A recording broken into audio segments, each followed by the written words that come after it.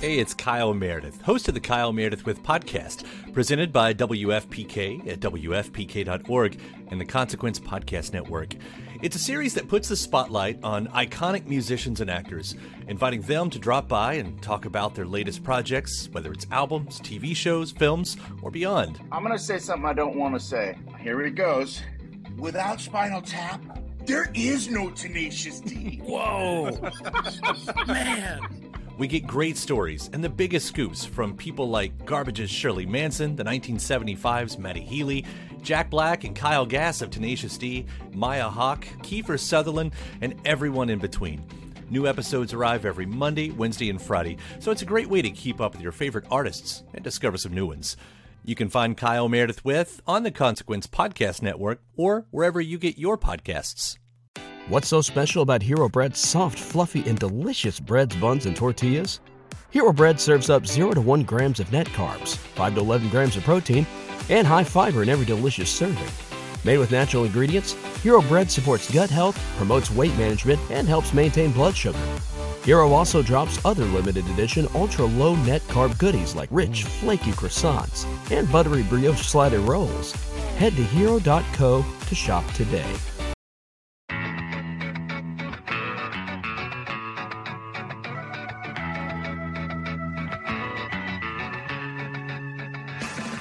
Though punk ska is often used to describe many of the ska bands in the 90s, not many had strong punk roots and a fervent commitment to the punk scene. But Against All Authority were an unbridled punk rock band, one that happened to dabble in some ska as well. Though as you'll learn, they also had deep love for ska and highly respected the genre. Born in South Florida in 1992, Against All Authority became one of the most popular punk ska bands in the late 90s underground scene, and they sang intensely political and meaningful songs. They broke up in 2007 and haven't played since. That is until Fest 2022. Against All Authority is one of the ska punk bands that really plays the type of ska punk that I like. I just don't feel like they get the recognition they deserve. They were pretty big when they were a band, but do you think it's because they broke up and then they just haven't played for 15 years? Do you think that's why? Yeah, I think that's it. I think that there's probably, an older generation of people like me that remember them fondly. But, I just don't think they ever were able to catch with the younger people because they stopped playing. Did you ever see Against All Authority live? I did not, no. I saw them at Gilman in 97. Oh, yeah, they're a good band, though. I like them, yeah. I remember the mosh pit being very violent. So they are playing their first show in 15 years. I'm going to go. I'll be there. Where's the show at? It's at Fest. Oh, damn Fest. Damn Fest. Hook us up. Hook up In Defense of Ska. Yeah. You need to have us there next year. First thing I want to ask about is, so you guys recorded a cover of Ska Sucks in 98, I believe. It was for the Ska Sucks compilation. Yeah. So Danny was telling me a little bit about this before. The origin of you guys covering this started with you guys him playing the bass line, I guess, at shows. I think so, yeah. Like that's something we would always like noodle with too, like practicing and shit, Yeah. So tell me a little bit about that. When you heard that song, did you think it was funny? Did you immediately start incorporating that song? Give me a little sense of your relationship to this song. Yeah, I think we thought we just thought it was really funny when we first heard it. And I liked the bass line, so I used to always fool around with the bass line in practices and stuff, and we just started jamming on it. And that's also to say we were fans of Propaganda as well. Like that one album that they had, the first album that they had out was a great album. And, like when you're starting off in a band and all these other bands are coming out, you like learn some of their stuff and then it's like, oh shit, they got a ska song. So we would play it. And I think we did a pretty good version of it, Yeah, I like the version you recorded. I think it's a good version.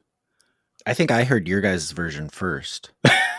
Yeah. And obviously, I don't think that anybody in the band thinks that ska really sucks, No, you guys like yeah. ska? We all love ska, you know, obviously. We're on a ska podcast, and we play a lot of ska in our music. But you know, maybe, I don't know. I think that's so far that's kind of accurate, right? Yeah. I mean, the way I remember it, especially being a ska fan and a ska musician in the 90s, was that most of us like thought the song was funny and kind of embraced it. We're just like, yeah. Like, not like necessarily offended by it, but just more like, oh yeah, I like this song and I'll play this song. It's kind of like a weird way to like, I don't know, like reclaim it, you know, rather than it being like a source of being like feeling like being made fun of, more just like taking that song and making it their own. I mean, you guys played the bass line and you recorded the song, so I'm sure you felt some amount of that. Well, definitely. And, you know, the lyrics kind of went along with what was going on at the time within punk rock, not necessarily the ska scene. You had a lot of bands that were, you know, selling out. That was like a big thing at the time. Like, you know, these bands that were like getting on MTV and signing these major label deals and stuff. And there was a handful of bands that were still like, you know, like, hey, you know, let's keep this independent. Let's not, you know, take this over to the mainstream and turn it into something that it's not. Let's keep it weird. Let's keep it for the weirdos, you know? So the lyrics went along with that. Also, I didn't feel like offended by the song being a ska fan, because, you know, when you're in punk rock, you know, you're used to like, you know, having people make fun of you at school and whatnot. You know, punk back then wasn't like punk now, you know? So, like, I felt no offense with the song. It's an interesting topic that you bring it up, because now I'm just trying to wrap my head around, you know, the whole song here. You know, this is going to sound weird being the drummer. I don't think I've ever heard the AAA version of that, which is kind of crazy. Really? I don't think I didn't track that with you guys. No. And I don't even think I've ever heard it before. Who tracked drums for that? It must have been Chris King that did the drums. Maybe. But Maybe I'll take royalties for it though. That's fine. Shit. I know we contacted Propaganda, right? Didn't we ask like, hey, you know? Green light. Yeah. Oh, they did? You asked them, really? You're like, hey, is it cool if we record this? Yeah, I think we reached out somehow through an email. Through Hopeless. Lewis, I think Lewis knew them. So. Okay. Oh, wow. I think it's interesting. Like, this is their only ska song. And like, it's a good song. And I think the fact that you could go play the bass line at a show and not play the song, just kind of play the bass line, and everyone knows what you're doing. I think that speaks a lot to how recognizable that song is. Yeah, definitely. It was funny. You know, you play that at a ska show and people kind of look over at you like, what? Also, you know, we had an interesting relationship, because when we started playing, we were too punk for the ska bands, okay? And we were too ska for the punk bands. I don't know if that makes sense, but you know, so of course we're like, you know, I think that was like a really good song for us to play, because we kind of felt it like, hey, oh, what, we're too punk for you ska kids, or, you know, that's just too hard for you. You know, one of the reasons, like, I remember also we had played this show. Joe, do you remember this show we played with? Like, it was like a ska festival, and all of our South Florida friends, we all traveled up to, like, I think it was like above Orlando. Yeah. But Magadog played, and yes, it was Magadog. Mustard Plug played. Yeah, it was like the Selector. Tons of ska Bim bands. Scala Bim. Yeah, and then us, and it's like we kind of felt like everybody was wearing suits. They were like who the fuck are these guys? Yeah, everybody was wearing suits, and we had like mohawks and stuff. And I think, you know, that kind of prompted me to want to record that song. I was just like, huh, you know, that was in 94. Yes, I think so. Yeah, it was before we ever started. You know who would remember is what's his name from Mustard Plug? Dave. Yeah, Dave will know. I've got the flyer for that show, so it's Dave, if you're listening, Dave has a flyer. Please post the flyer for the show. Let's talk a little bit about the origins of the band. So before the band starts, I know Danny, you're from Cutler Ridge. That's where you're from? Yeah, South Miami. So that's Cutler Ridge is South Miami? Pretty much, yeah. Yeah, Cutler Ridge is now called Cutler Bay, and it's pretty far south. It's just before you start getting into the farmlands and down into the Keys. And Danny lived in Princeton, which went Cutler Ridge. The next town was Gould's, and then after that is Princeton. And then you're getting down into like Naranja and Homestead after that. Yeah, then you're down into the Keys. So we're pretty far south. And so you're from the same area, Joe? Yes, I was a little bit, kind of like in the same area, but maybe just like, I'd say like 5 miles north of that. I lived in the Perrine area. Yeah, back then we used to always say that geographically we were the southernmost punk rock band in the continental United States. Yeah, we used to claim that for ourselves. I think you can make that claim. Yeah, we used to fly that flag. But yeah, because if you look at the map, we're at the tip of the dick, at the bottom of Florida. So and if you look across, we're lower than Brownsville, Texas, I think, or just parallel. Because if you look at the map of the United States, so we're pretty south. It's hot down here. Yeah. So in the mid late 80s, early 90s, when you guys were going to punk shows, the venue that you went to was the Cameo Theater. Yeah, that was our church, man. That was like back when Miami Beach was just nothing but abandoned buildings, hotels. Like, we'd all go and party in the hotels, drink bottles of Mad Dog, because being 14, 15 years old, that was like we had the run of that place. That's before all the glitz and glamour moved down there. It was, like I said, abandoned buildings, old people, and homeless people. Yep. And we basically had the run of the town. I'm about an hour north of those guys. I grew up in Fort Lauderdale.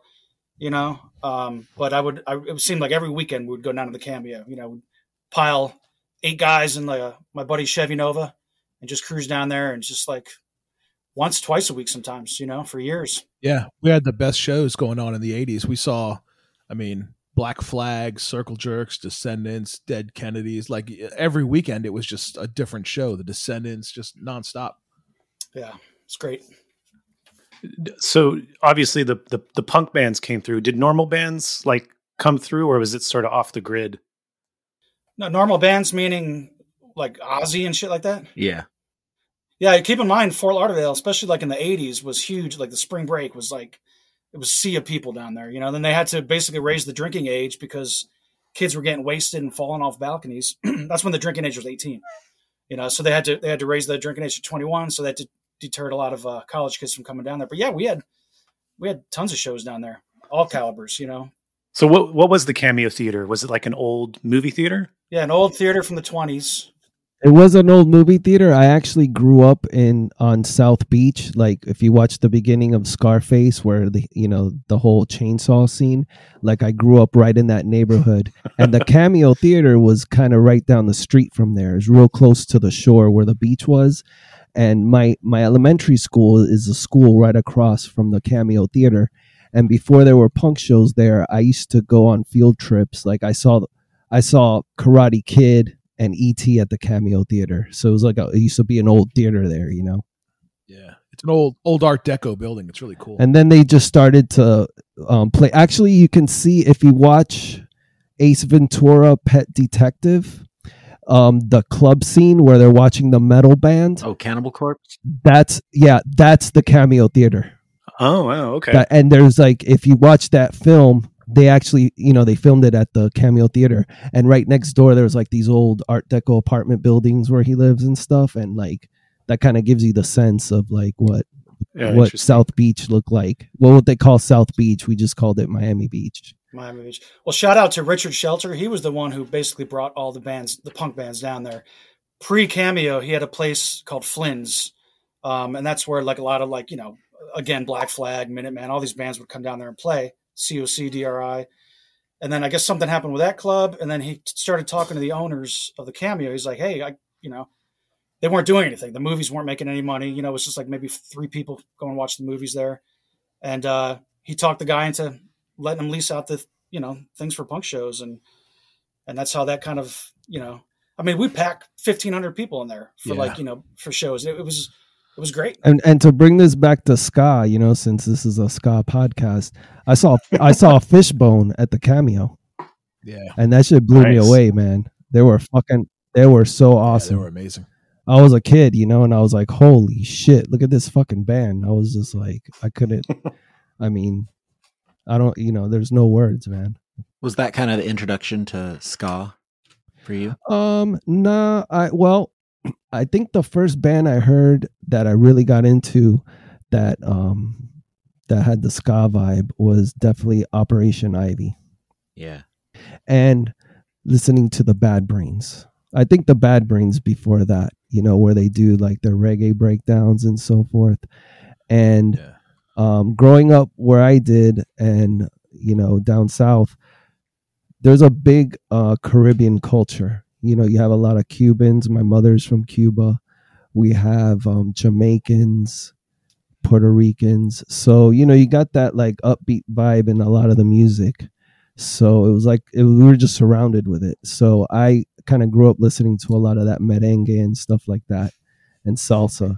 Nice. And sometimes I feel like I try to incorporate that into like my picking style sometimes. But like hearing it through the lens of punk rock via Bad Brains and Operation Ivy was a new experience.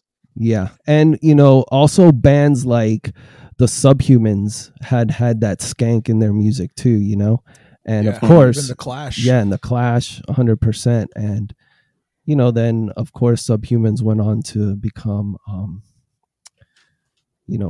Culture Shock.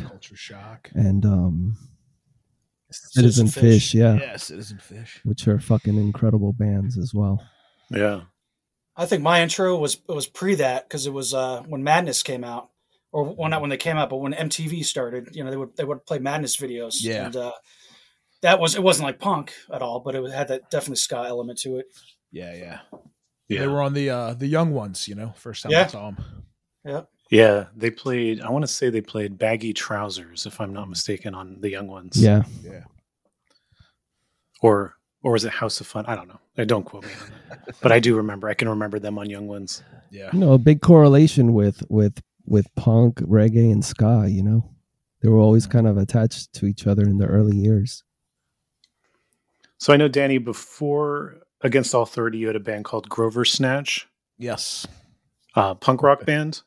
Yeah, it was punk rock, but had some funky vibes to it. Yeah, but you guys Danny won't say it, but he's a fucking incredible funk bass player. You guys don't know about that shit. Yeah, he could slap. You like to slap some bass? He could slap the bass like nobody knows, man. I'm telling you right now. Slap that bass. It's incredible. Yeah, anybody. I think if you're a bass player, funk and reggae. I mean, for me, it was just something that kind of came together because it's like it's the groove. Bass players need to feel that groove. It's fun to play. Did you guys have bands before? Like Joe, did you have anything before Against All Authority? I had like, neighborhood bands that I would play with my friends and shit, like we never played a show or anything. And then I remember, and we all knew each other, through skating, like I had a half pipe in my backyard. And I think the first time I met Danny, like I didn't know him. I think he like broke into my backyard and skated my ramp and shit. And then when I got home, he was like standing out in the street with his friends, like, "Hey, can we skate your ramp?" But we would see each other around, and we all knew we had the same circle of friends because the punks were few and far between, especially down south where we grew up.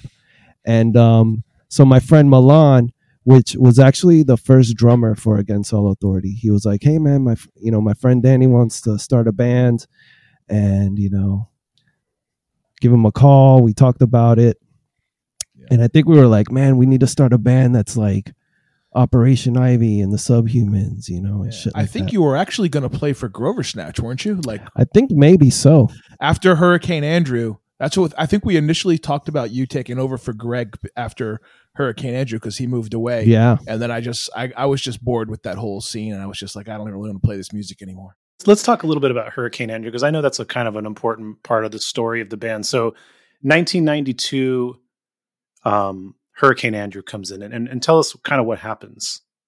It's a really pretty devastating hurricane for your particular area, right? It was horrible, man. It looked like a bomb went off. Yeah. Like my girlfriend at the time and I, we were in a small house and we said goodbye to each other. We thought we were dead. We didn't think we were going to make it through the storm. It was like 8 hours of a train running through your house. It was that bad. It sounded, the way I describe it, it sounds like a train full of demons screaming at you for 8 hours. You know, I thought we were going to die. I took a shit when I saw my mother smacking the shit out of her older sister because her older sister was freaked out. My aunt, she wanted to run outside. So my mom was doing one of those in the movies where they slap you, get a hold of yourself, like that kind of thing. And she was like smacking her in her face, like kind of just like, hey, you're not going out there. You know, there's a fucking hurricane right now. So it was pretty intense. And then afterwards, the aftermath was the worst part because it was a total devastation. Mm-hmm. No power for I would say almost 4 months. Yeah. Was it the worst hurricane that have you experienced, including up to the present? Oh, yes. 100%. Yeah. I think on record, it's the strongest one. Yeah. I mean, you had the one that hit New Orleans, but that was, the levees broke and the water came flooding in. We're talking about just wind, nonstop wind hitting you here. Yeah. We didn't have that kind of flooding because we do have the Everglades swamp that's just right along us. But yeah, it took a long time to rebuild. And that's kind of how we started the band. We would we had no electricity, so we would jam shit out acoustically. I had an acoustic bass. Yeah. Joe had an acoustic guitar. And Milan, our first drummer, I used to have this big conga drum that I got at a garage sale, and he would play the conga, and we would just fool around. Yeah, we had this plan that we were going to go down to Key West and play Fugazi songs and Operation Ivy songs on the pier and make some money, busk for money. But we never did it. We smoked too much weed. So the storm hits, and there's no power for 6 months, and so. When did you guys decide to start this band? Was it after the storm? Yeah, pretty much right after the storm. Was it because of this, people leaving Grover Snatch, leaving town? For me, yeah. Grover Snatch was an active band. We were playing all over the place, and once our guitarist left, I think, as I remember it, Joe was going to be he was going to replace him, and we had one practice. And we were playing the songs, and I just wasn't into it. I was like, I don't want to play this stuff anymore. And then we just, Joe and I had a conversation, and we were like, man, let's do some stuff that we really like, because the other guys in the band weren't really into Operation Ivy or Fugazi or anything like that. They were listening to other stuff. So we were like, let's do something that we really want to do. And we started writing some songs. I see. And so this process begins as an acoustic project out of necessity, with there being no... What was it like, by the way, to live for 6 months with no electricity? It was rough, man. It was rough. I had a canal in my backyard. So, all day we'd kind of work on my dad's house, trying to get the house, put a roof back on it, tarp everything down. We had to pull all the drywall down, all the insulation out, drag it out onto the street, It was, because it was a total loss. The roof came off the house, and then we would just go and jump in the canal and soap up, take a bath in the canal. It seemed like, we were covered in sweat all the time. It was just really hot, mosquitoes. I remember waking up in the middle of the night, because there were no windows on the house. They all got smashed out. I was awoken to the crawling of palmetto bugs on me and stuff like that, which, if you guys don't know, those are those big roaches that are huge with wings. Oh yeah. So it was just, we had to stand in line for food and stuff like that. The military would walk up and down the street at night. My aunt would tell us like, oh man, this is what Cuba was like, when we were living there. It was just like kind of like a war zone. Couldn't even really recognize your own neighborhood. It was crazy. I used to live down the street from this place called Monkey Jungle. That was like a little family attraction place that had all these monkeys. And one day the army came to my house and they asked me, they were like, do you have a gun? And I was like, yeah, I've got a gun. They were like, all right, if you see any monkeys, you have to shoot them on sight. And I was like, no, I'm not. Are you kidding me? I'm not fucking shooting a monkey. And they were like, no, it's not. People think that they're from Monkey Jungle, but they're not. They're from there's a AIDS testing HIV laboratory over here. And the monkeys got out. What? And yeah. So I had neighbors and the monkeys came up to their fence and the monkeys were throwing shit at their houses, but luckily I never saw them, I never saw any of the monkeys and stuff, but my neighbor's house was attacked by them. So like, why hasn't someone written a zombie movie that starts off in Miami, like during that time? That's just like a great scenario. I don't know if I could shoot monkeys, even if they were like crazy laboratory monkeys. I don't know though, when they're attacking your house. Yeah. I mean, maybe. Yeah. Yeah. If they got you cornered, you got to do what you have to do, I guess. Monkey Jungle is still there. Monkey Jungle is there, yeah. Yeah, it's on 216th Street. I passed it today. Oh, but you know what? Just to go back a second, like you were asking about bands that we were in before, like and the Cameo Theater. Like I used to go see Spikey's band back in the 80s. Spikey was like played for all kinds of bands back in the 80s, punk bands in the 80s. There was this band Nuclear. Spike, did you play in any other bands beside Nuclear Beer before Nuclear Beer? Was that your first band? No, I had a like a neighborhood band with a couple of the guys, and then my first punk band was called Blatant View. We actually had one of the dudes from the band Life Sentence came down to Florida for a little bit. Yeah, and he was singing for us for a little bit. So yeah, I've done a lot of stuff, but Nuclear Beer was probably my first.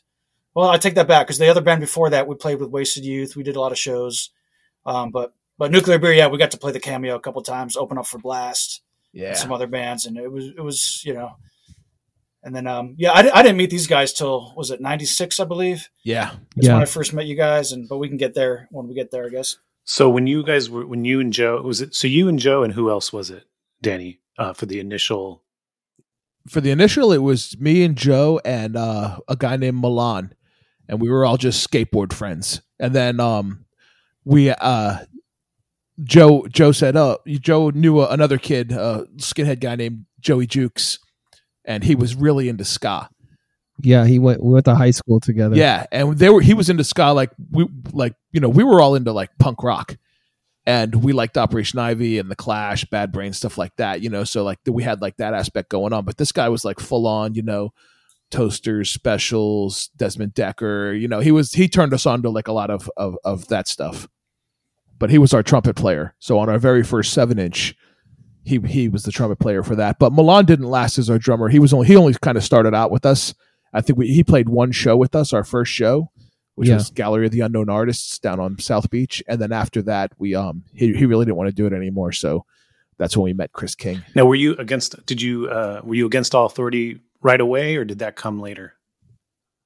When we started playing out, that was our band.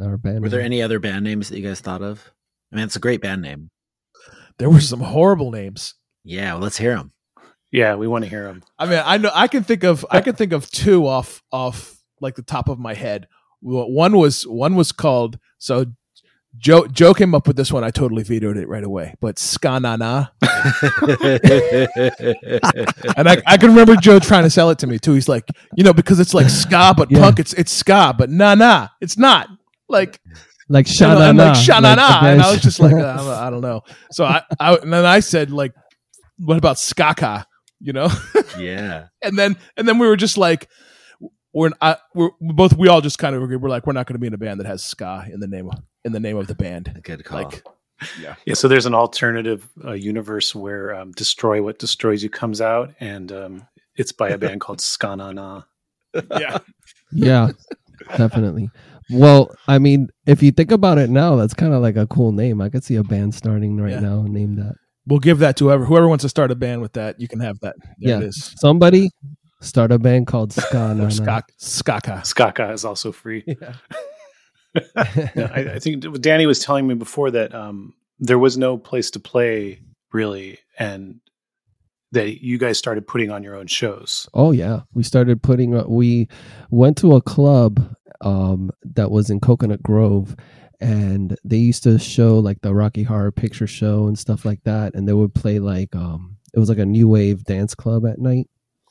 The Kitchen Club. So the Kitchen Club, and we went there and we spoke to a guy. I think his name was Aldo, and we were like, "Hey, trying to be like, we're promoters, man, and we, can we bring some bands down?" And like he gave us 3 Fridays in a row before the club would open, and we threw these like all ages shows with all our friends' bands. We were friends with bands down here called like the Crumbs was a band from down here. They were on Lookout Records. Cavity, which is like they're pretty well known in the doomcore scene. Los Canadians. What other bands? Los Canadians. Yeah. Darvis Brown and the Smoke Asses. Yeah, we had a lot of cool bands. Yeah, Hudson. So anyways, we threw these shows, man, and like the line was down the block. Like just ask. I still talk to people now that talk about that time, and they're like, "Man, I remember being a kid and it was like my first show and stuff like that," and it's just it really kind of helped boost the scene because there was like not that many places to play or have all ages shows. Yeah, at that time there was none. Like the Cameo had closed because they couldn't get insurance. Someone got hurt there. This was because of the hurricane? No, this was after the hurricane. They didn't close it because of the hurricane. There was an accident at the Cameo. Someone broke their neck or something. Oh, I see. Okay. Diving off the stage, and then they couldn't get insurance, and there was a lawsuit, and they decided not to do shows there anymore or something. I'm not sure of the exact particulars, but and then that scene kind of like it supercharged the scene, and a lot of bands started forming. Yeah. A lot of younger kids, and then there was a club just maybe a mile down the street called Cheers, which was like a lesbian club, and we were friends with the owner. Her name was actually Gay, was her name, and she she just started having shows there. Yeah.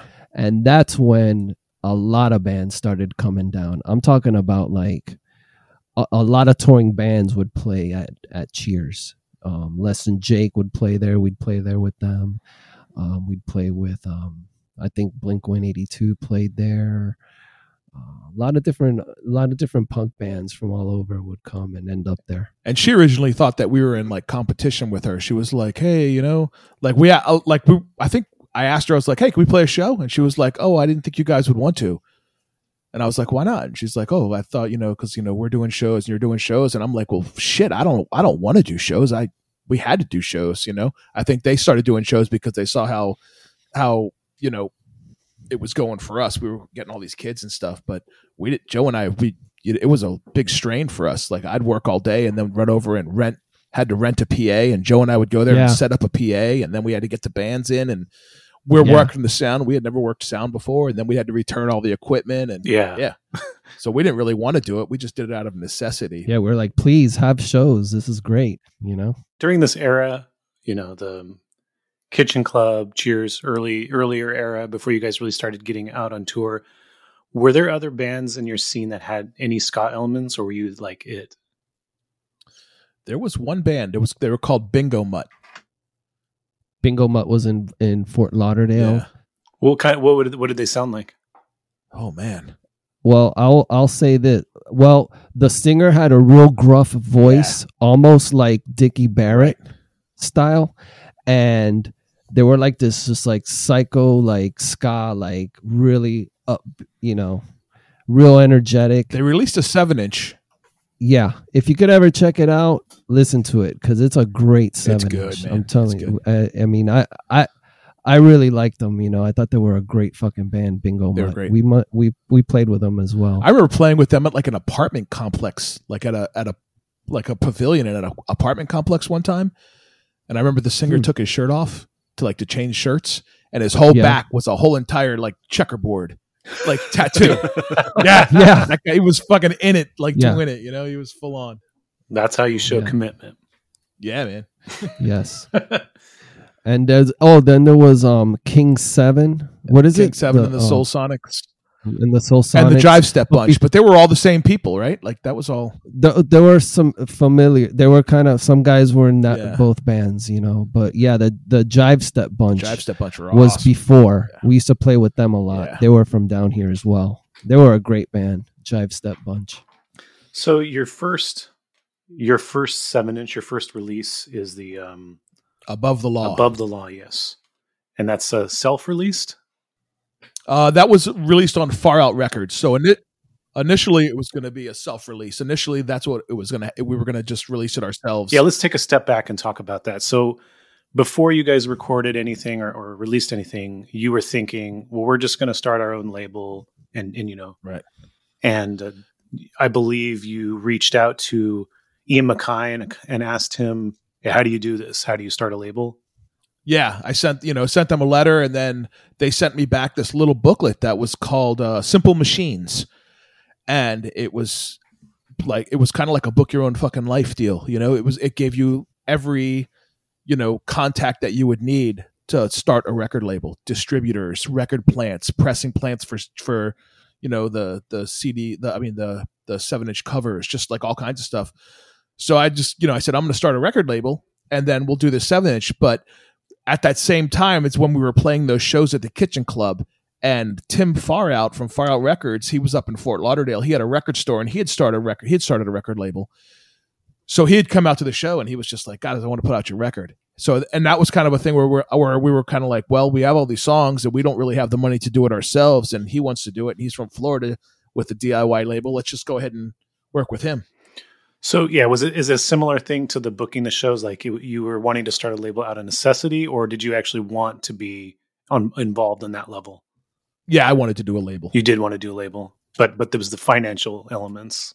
Yeah, but back then, you know, there was a whole different kind of take on punk. Punk wasn't just like, oh, I listen to punk, I'm a punk. Like if you were a punk rocker, if you wanted to be like in the scene, you had to be an active member of the scene. At least in Miami, you had to be in a band, you had to be putting on shows, passing out flyers, you had to just be an active participant in the scene to really, you know, be a part of the scene.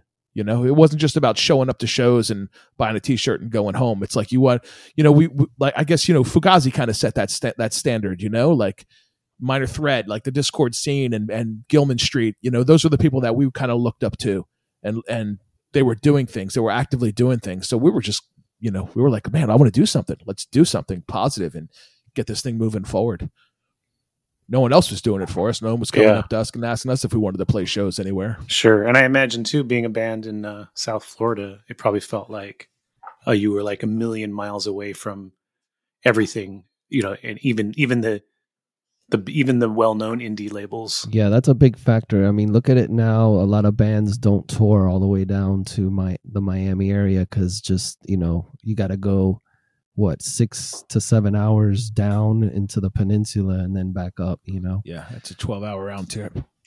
That's how when we went, we're not there yet, but when we went on our first tour, we're like, okay, we left Florida, so we might as well circle the whole United States. You know, we're out here. Yeah, you make that first trek, yeah. It's not like being a band in the Midwest that's like, hey, let's shoot out to the West Coast for, you know, a couple of weeks. Yeah. Now let's go to the East Coast. You know, we're like, yeah, whenever we went on tour, it was like a 6-week thing because we just did the whole circle, you know? Yeah, I mean, to some degree, like growing up in the Bay Area felt similar. I mean, in the Bay Area, there was like 4 or 5 places you can play that are like, quote unquote, different markets. But to leave the Bay Area, it's like, okay, 6-7 hours to LA or Vegas or Portland. So it kind of feels that way here too, to some degree. Like you have to kind of get past the initial long stretch to start doing stuff. But I'm sure, like in Florida, way more than it is here. Well, I will say that all of the little cities around here, like Orlando and St. Pete and, you know, West Palm Beach, like everybody had a really strong scene. So, you know, we were far away from everybody, but we could drive into different cities and have good shows too. Vero Beach had a place called the Schoolhouse. We had all kinds of cool stuff. So Far Out Records, did he have any other? Had he released anything before? Or were you the? He did a couple. He did like a 7-inch from this band Hudson that Spike played for too. That's how we met Spike. And there are a lot of good bands on there. A band called the One Eyed Kings. I think we might have been. Were we the third 7-inch on that label? I don't know. Bingo Mutt was on there. Okay, so I think we were the fourth 7-inch. The Crumbs was on there. Yeah. Discount. Yeah. Who else was on there? A lot of bands. Oh, the Belltones. They were a really good band. If you're into Oi, the Belltones. Tell me a little bit about those early songs that are on that 7-inch.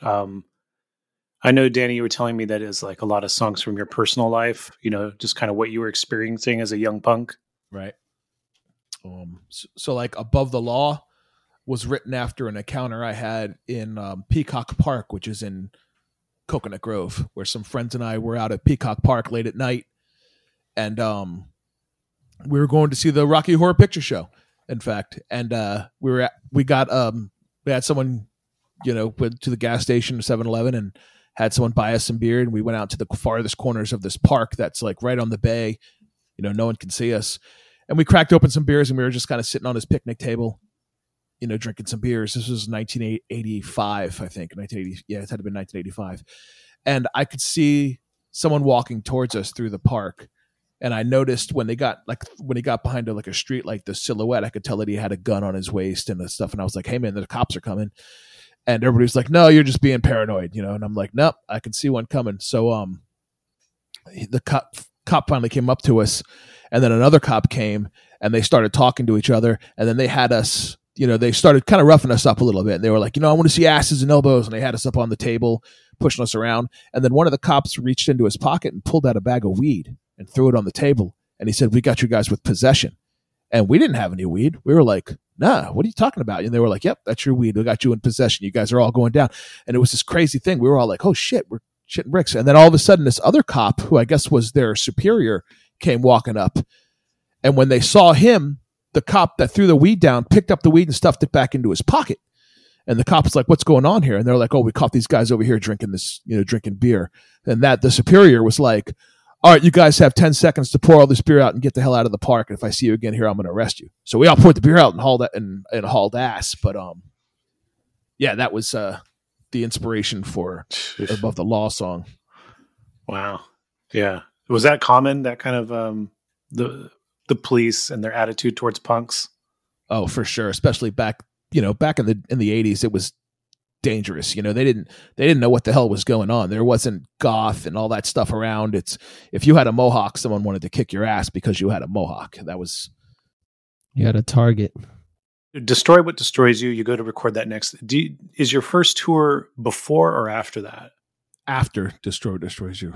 Okay. So let's talk about Destroy What Destroys You. So I guess you're happy with the Far Out 7-inch release, and he says, "Let's do a full length," or how does the next conversation go?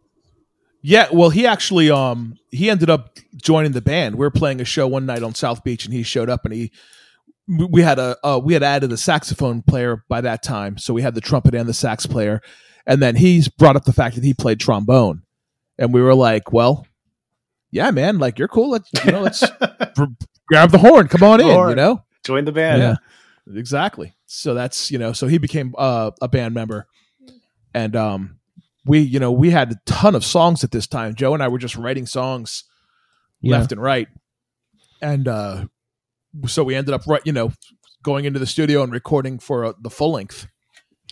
Now the studio was called Tapeworm over by the airport. Yeah, tell us about that studio. Tapeworm. Oh my gosh, that was like I'll tell you one thing. The very first 7-inch that we recorded is the same tape machine that Bob Marley used to record Buffalo Soldier. Oh, that's cool. That was the lineage of that recording device. But it was just this little tiny warehouse that and I remember we had some issues the first time we went there. Remember, like Joe, we went there and he didn't show up twice.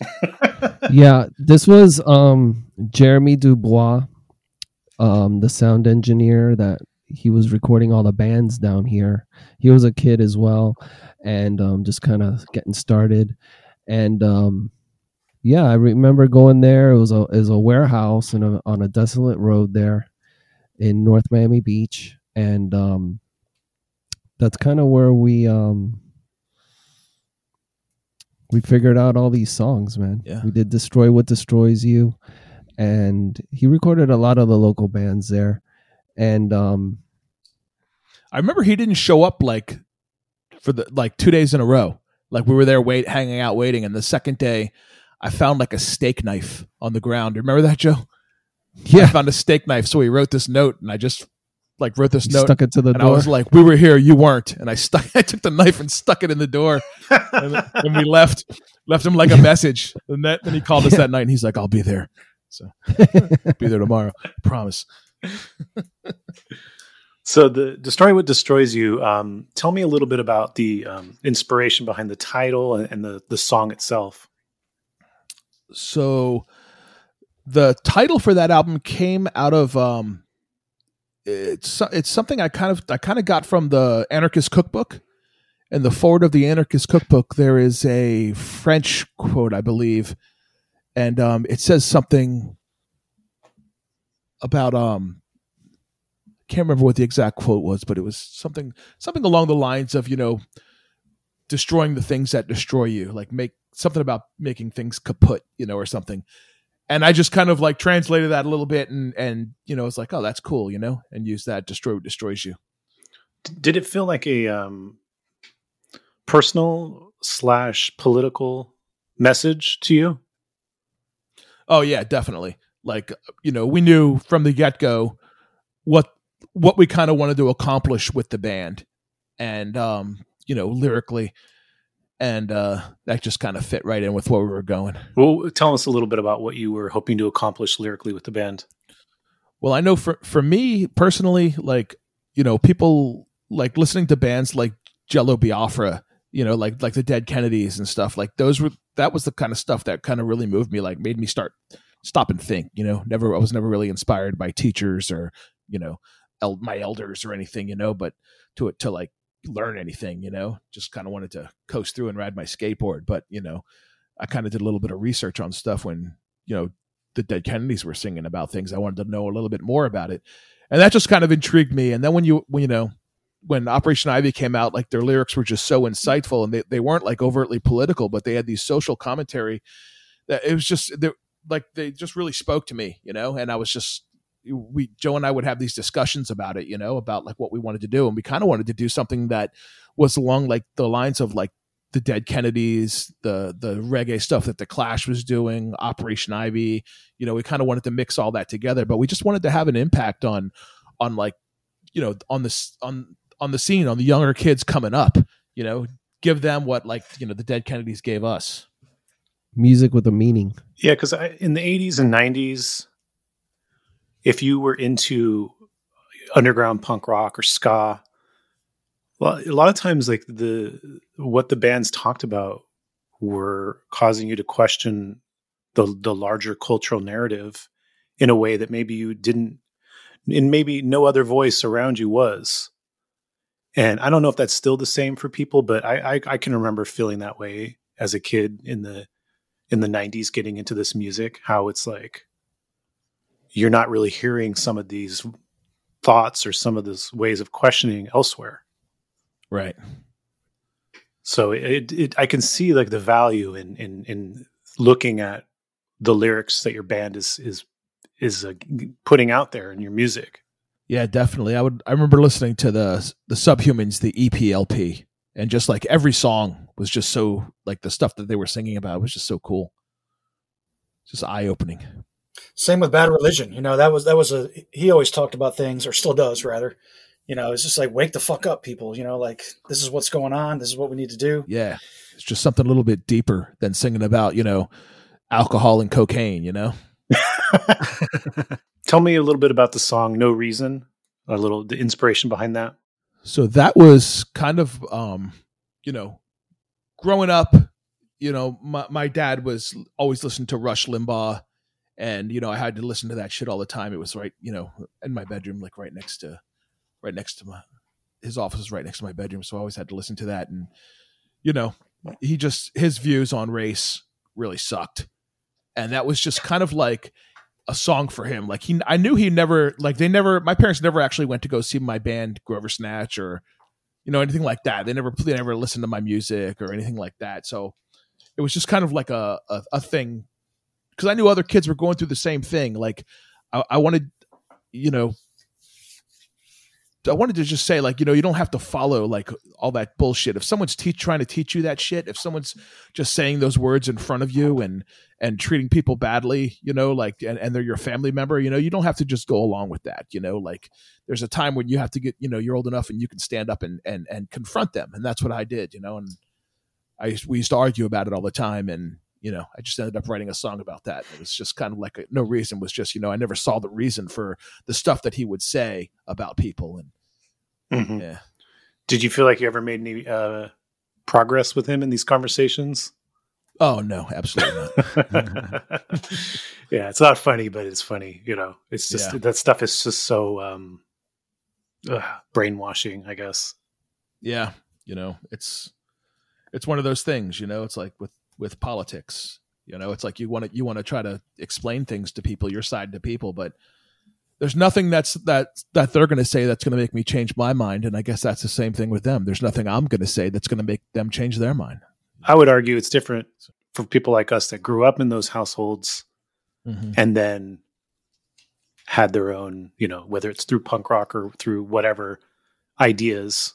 Therefore, these weren't necessarily ideas adopted. They're ideas that we chose. Right. So if we feel like those people can't change our mind, it's because we've already changed our mind away from them. Yeah. The cover, tell me a little bit about the cover and the back cover specifically too of Destroy What Destroys You. So Omar Angulo was this punk rock kid that was just, at every show, but his artwork was just this amazing. To this day, he just, it's still that same style, the black and white pen art. And it's just something that he came up to it with when, he was listening to our music. He would come out to the shows and stuff. We asked him if he would draw something, and he did that first 7-inch, and then he did Destroy What Destroys You. And he did the first 7-inch kind of like a comic strip. Yeah. It reads into the back cover. And he did the cover for us, and we were just like, man, we were blown away. He was such a great artist. He still is. He's still active and in the scene, and he still does a lot of stuff. So when you guys head out on tour for the first time? Was that 96, Joe, or 95? 95. It was 95 was our first tour. We set off in a 1968, a green 1968 school bus. Bluebird school bus. We watched Another State of Mind one too many times. Yeah. It was gutted out, and it was already built inside. Yeah, they like a makeshift camper, RV-ish. like an RV. There's some bunk beds in there. And we pretty much broke down maybe like I'd say at least 10 times around the United States in that thing. We broke down before, like on our way out of town, like when we were like, all right, we're going on a tour. Like that night we had to cancel the show because we broke down. Yeah. We did have a crew with us. We had the driver was Brad Helton, and he was a certified mechanic. Mm-hmm. And this fucking guy fixed this bus all over the United States with hand tools. Yeah. I mean, I don't know how he did it, but he changed major parts of the engine. Yeah, we were in Utah. He took the whole engine apart, put the heads into a shopping cart, walked them down to a machine shop, had them resurfaced, brought them back, installed them. Damn. Like, did the same thing. I think the drive shaft snapped. He did the same thing. All with hand This tools. is all pre-internet, pre-internet, pre-cell phones. So it's like, oh, we're broken down. And you just start walking along the highway. Like, okay, let's walk to the next exit and get help. That's what you would do, But yeah, that tour took us just about to every major city in the United States. We did it. We booked it ourselves through Book Your Own Fucking Life. Mm-hmm. Is that correct? We used Book Your Own Fucking Life. And that's when we really met a lot of great bands on that tour and made a lot of incredible connections. We even met on that tour. We met Anti-Flag on that tour, which we remain friends with to this day. We already knew Les and Jake, but we played some shows with them on that tour as well. And it was just like a really great time for touring and for punk rock and ska in general. Destroy What Destroys You is released before you leave. Yes. And do people know who you are outside of Florida? Yes, there were, people knew who we were, and it was, and I guess it was from Maximum Rock and Roll was really popular back then. And people did a lot of ordering. They were buying our first 7-inch, and we made cassettes for Destroy What Destroys You. So those are kind of easy to mail out. People were buying those. So Maximum Rock and Roll gave you good reviews, I take it? Yeah. Yeah, we did a few interviews with them. And we had some ads in there. We would we would put our tour dates in there and stuff like that. Yeah, it's kind of interesting and cool that Maximum Rock and Roll had that kind of reach at that time. Yeah, well, I mean, it's just incredible. Yeah, that was like the internet of the time. Like, I remember Joe and I, we would get the Maximum Rock and Roll, and we would sit in my bedroom and just go through like every page. And I mean, that's how we ended up meeting the Suicide Machines. Like, they had an ad in there like, "Hey, punk ska band from Detroit, send us your demo and we'll send you ours," or something like that. Yeah. And we ended up, that's how we actually mailed them our first demo. I remember doing that with the Bouncing Souls. They had a little in the classifieds in the back, like, "Hey, send us your demo, we'll send you our," we traded information that way. Yeah, like a year later, Suicide Machines were playing in Miami Beach, and in between their songs, we were yelling out titles of their songs. "Play this, play that." And afterwards, they were like, "How the hell do you know these songs?" We were like, "Oh, you sent us the demo." And they were like, "Oh, that's you guys." Yeah. When you went out, there was a demand for your record, and they weren't hitting stores. Is this on the first tour? Or is this later on? That is first and second, I believe. So people know your band. They know the album. They're wanting it in the record stores, but Far Out isn't able to keep up with orders. Is that kind of how you describe it? Yeah, definitely. He ended up closing his record store, and we would just go to every time we went on tour. He would load our trailer or our van with like records, and we would go to every record store along the way, and he would go inside and sell our records there. But we would always hear the same thing when he would go in to sell the records. They were like, "Oh, we were trying to get this. We can't. What distributor has this? We can't find any distributors that have this." So, Joe and I would look at each other and we're like, "Well, this is a problem, like what these record stores want our record, but they can't get it, And it was just because, he just wasn't on top of, trying to get it out there." I see. Yeah. Yeah. I think we met, at one point during that tour, we might've stopped at, was it Rots Records? Yeah. That was in like the Chicago area. They were a distributor, and yep. We had talked to them and tried to get it distributed through them. And then, which leads us to, I guess we did have some people, a lot of labels were actually asking about us, but we didn't really, we weren't getting the message, Yeah.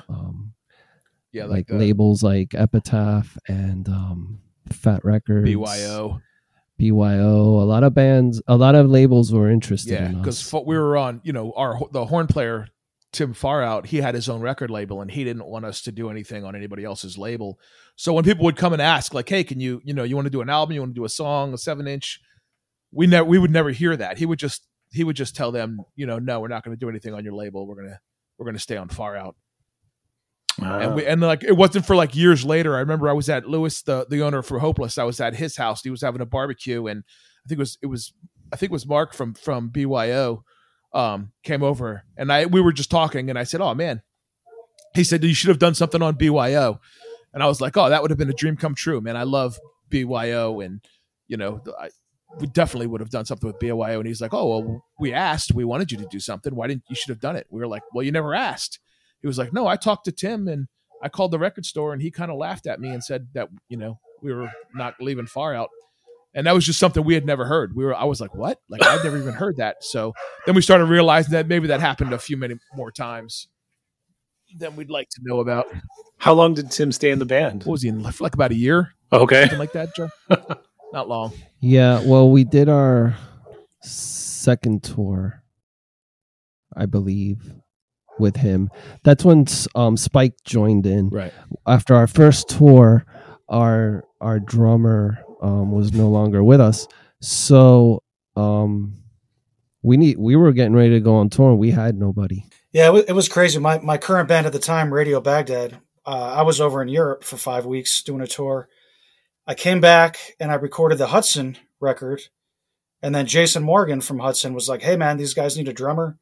Are you interested?" And I'm like, "Fuck!" All I wanted to do was tour. So I'm like, "Sure." I think I'm gonna practice with you guys 3-4 times, if that, and then we just hit the road for another 6 weeks. And I think that was Tim Farout's last tour. That was his last tour. I think after that he kind of split up or whatever happened after that. And on that tour is when we played in Corona at the Showcase Theater, I believe it was. And Louis Posen from Hopeless Records came out with, I forget his name. Darren, yeah. They came out to the show and they were showing a lot of interest in our band, and they really wanted us on there. And we had met the Falling Sickness guys. Yeah. You guys heard of Falling Sickness, great band from California. And they were telling us like, "Hey man, join the family, why don't you do a record with us?" And we were really into the idea. Who else played that show at the showcase?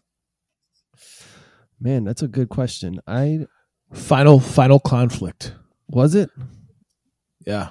Yeah, I think it was. Yeah. I just remember there was like some punk girl. Like as soon as we pulled out the horns on stage, there was some like punk girl with an ass flap that started screaming at us. What was she yelling? Just like, "Get the fuck off the stage! You guys aren't punk. This is a punk show."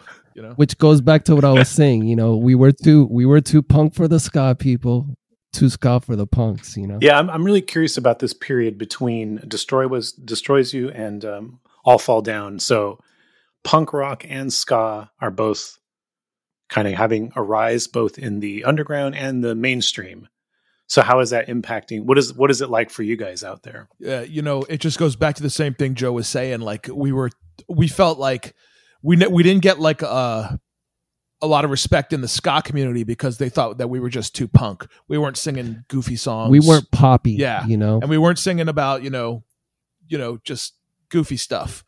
And then like the stuff that happened with Final Conflict, the girl with the ass flap, it's like she saw horns and automatically she had never heard of our band or anything. She didn't know what we were about. She judged us, and she just started screaming at us and yelling at us, and just because we had horns on stage. So it's just kind of like one of those things. Which I will say that kind of worked to our advantage in a way, because we got to tour with some incredible bands, meaning on a big spectrum. We toured, we did a major US tour with GBH and the band Conflict, which they're punk as fuck, right? 7 Seconds. And 7 Seconds. And then we equally the Vandals. Yeah. Vandals. A lot of punk bands. And then we equally did we did tours with Less Than Jake, Real Big Fish, and we could just kind of fit our way with all kinds of bands, Did you feel like, whether you were playing with a punk band or a ska band, that it was like maybe the whole crowd wasn't into you, but there was a certain amount that were very into you, that you were like winning over like that certain percentage of crowd? Yeah. We would totally get people come up to us afterwards and say, like, "You guys turned us on to punk." Like we were listening to ska and stuff, but now we're listening to, the Dead Kennedys and vice versa. Punks were listening to ska. So Hopeless reaches out to you. Are you interested right away, or are you apprehensive at all? A little apprehensive, What causes the apprehension? It's just working with people that you don't really know. Like we knew them from going to shows. Like every time we'd play California, they would come out and they would kind of travel and go along to a few different shows. And at that time, Tim Farout was still in the band, so he wanted to put out our next record. but he couldn't keep up with our last record, so we were like, we can't do another record where people just can't get it, so. Yeah, I mean, Hopeless is a pretty significant label at that point.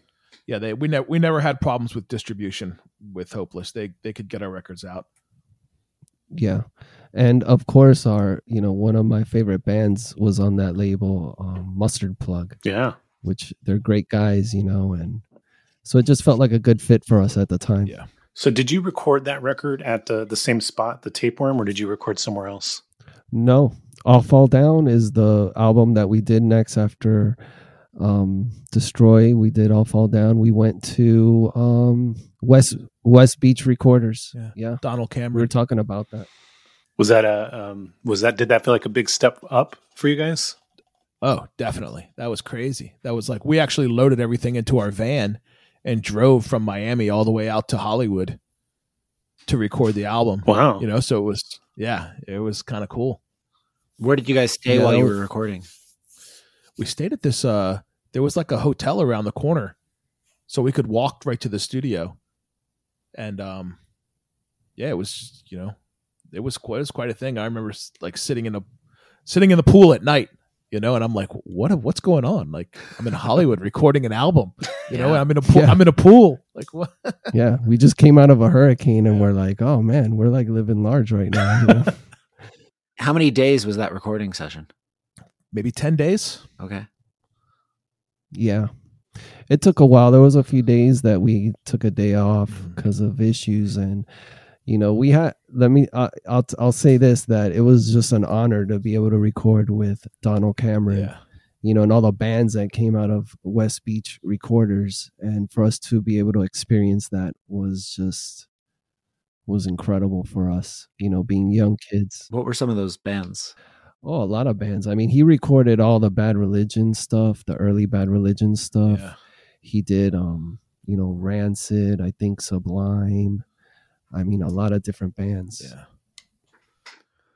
Especially during that era. Yeah, that whole early California punk sound, man, that's him. Attributed to him, yeah. So what were the issues that made it so you guys had to take days off from recording? Or can you not talk about it? Yeah, I don't think, no, yeah, we're not gonna say bad things about anybody, but like everything, you have your trials and tribulations, sure. And we got through them. Some people were struggling with substance abuse, and so we had to take a few days off, and we got the job done, and we were really happy with the end product. We never got to record an album of that caliber. And I think to this day, it really, for a lot of people, that's our first album. Yeah. They've never heard Destroy What Destroys You. You can't really, if you don't own a copy or listen to it on YouTube, they don't really know it exists. Yeah. So I think it was a good first album for Hopeless Records. Yeah, tell me a little bit about, so there's the title song, All Fall Down. Can you tell me a little about the inspiration behind that? It was just about watching what was going on with the world at the time, with all the pollution and just the fight against that, like if you brought up, trying to, it still happens today. Still happening. Yeah. If you bring up like, hey, maybe we should take care of the atmosphere. Maybe we should think about, treating each other with respect. And, it's still valid. To those points are still valid today, man. Just people fight back on that, it's weird. The song feels like obviously angry, but it feels like there's some amount of hope to it. Do you feel like that's accurate? Definitely. I mean, we're definitely angry young kids at the time that were, speaking our mind and stuff. But, the scene was a positive scene. It was about always creating something and building something new and moving forward. So, I hope that, a lot, people got that. For a while, or during this period, you used a logo with the AAA that was basically, the American Automobile Association logo. Right. And they reached out to you and told you to stop? Well, it was similar to their logo. Yeah. We had a line that went through the entire logo. Yeah. Which Yeah. across all the A's. So and at that time, their middle A was offset from the other A's. It wasn't like straight across how they have it now. So I would say that they copied us. Okay. That's right. But, that's for another court appearance, I believe. That's a different podcast. So what happened? Did you get a letter in the mail? What happened? Yeah, we got a letter sent to I think they sent it to Hopeless, like a cease and desist and, and all of that. They wanted us to destroy copies that had it still on there. All of, it was a pain in the butt. We wanted to fight them in court, but, we didn't have the money, and Hopeless wasn't willing to help us out with it. So yeah, so if you own a copy of All Fall Down with the logo, with the AAA logo on it, that's the first pressing of it. Yeah. And after that, they started pressing it without the 3 A's. Mm-hmm. It just said against all authority. We still tagged it everywhere. That's so strange. I know that happened a lot in that time period, but I just wonder. Yeah. A, I wonder how they found out about it, and B, why they even cared. Well, we have a pretty good idea how they found out about it. Oh yeah. Oh yeah. A disgruntled band member. I think we heard later on from friends in the scene that maybe a disgruntled band member had something to do with that. Yeah, we can't prove it, so we're not going to say it, but that's how we feel about it. But they brought it to their attention. People brought it to our attention that somebody brought it to their attention. So. Yeah, because why would allegedly. Yeah, why would a corporation like that? What the fuck? They're not going to punk rock shows. Yeah. Unless one of their kids went to a show and came home with a T-shirt. I mean, who knows? Could happen? Sure. I mean, there's a lot of theories. If you have any theories, please share it with us. Please write to In Defense of Ska and send your comments. Well, I remember we asked him why do you? Yeah, we were like, why do you even care though? Why do you even care about this? And I think their lawyer said that we were trying to sell albums using the name, using that logo made people. It was confusing people. How to change a tire with a Molotov cocktail. And I was like, what? Do you think people think that you guys came out with this album? We're trying to sell albums, we're people are buying it going, oh, wait, I thought this was the American Automobile Association album. What the hell is this? This is horrible. Punk ska? Shit. Yeah. Corrupting their kids. If anything, you're probably reminding people to get, AAA service for when they hit the road. Yeah, man. Exactly. We were advertising, free advertising. They should have been paying us. Well, we did have, we toured out to California one time. We had a friend named Tang who was working at Epitaph Records, and we had broken down, again, one of the many times we broke down, and we were staying at his house, and I guess his uncle had a printing machine that made ginormous stickers. Vinyl stickers. Yeah, and he made a giant AAA symbol that we had stuck to the van. It was incredible. It looked really cool. There was two on the driver's and passenger side door, and then one huge one on the back of the door. Yeah, and it was we thought we were damn, that's the shit, right? We thought we were cool as fuck. And I remember pulling into a truck stop once, and these truckers oh, y'all boys working tonight? They thought we were they thought we were legit American Automobile Association. Oh, I thought they were asking you if you were working because they wanted to. They're trying to get it. Have some fun. Oh, they thought I was a lot lizard. They thought that's what's going on. That's what I thought they were on. I don't know, man. Who knows? You gotta please be careful at the truck stops when you go there. Yeah. I just remember you came back with $5. I was like, where'd you get that? Nah, that didn't happen. So this was probably you guys' peak in terms of popularity, would you say, as a band? Were you guys headlining tours at this point? Yeah, at that point. All Fall Down and 24 Hour, with the next album too. Yeah. So 24-Hour Road Assistance is the next album, and obviously that's a jab at as AAA, right? I don't know. Yeah, maybe, right? Could be. Thinking about it. You guys never probably thought about that before. Yeah, Allegedly. 24-hour roadside resistance. Yeah, that sounds like it. That one was the follow-up, and we did have what was cool, and now I'm gonna like go back to All Fall Down before we move on to this one. We got to work with some incredible artists for All Fall Down, and we had Omar Angulo do the front cover again, which he did the prior records. But then for the back cover, we had Jesse Michaels from Operation Ivy did the back cover nice. on that. And as well, and what other part, Danny? On the inside of the record, right? What do you call the circle? The label. Like, yeah, the label on the record, you know, the round part with the hole in it. Jesse Michaels drew something really cool on that as well. We ended up putting that on the CD. When you pick up the CD, it's underneath the CD. Yeah, so check that artwork out when you buy your All Fall Down record. And then after that, we worked with Omar Angulo again. He did the front cover, which depicts the AAA symbol with the businessmen standing in front of it, right? And on the back, we had John Yates did the cover, who worked with bands like the Dead Kennedys and so forth, and has done some great artwork like Officer. You ever seen the Officer Friendly with the cop, you know, with the baton, looking all scary and stuff? Yeah. So he did the back cover for us, and he helped us brainstorm that title, and it was just pretty genius, you know? So ska is starting to lose popularity to some degree in the late 90s, early 2000s. You guys are in a weird position with ska already. So how does that impact you? Does that impact you in a negative way, or does it not really impact you at all? Well, if you listen to that record, there's a lot less horns on that record. Mm-hmm. And there's more straight up punk rock songs.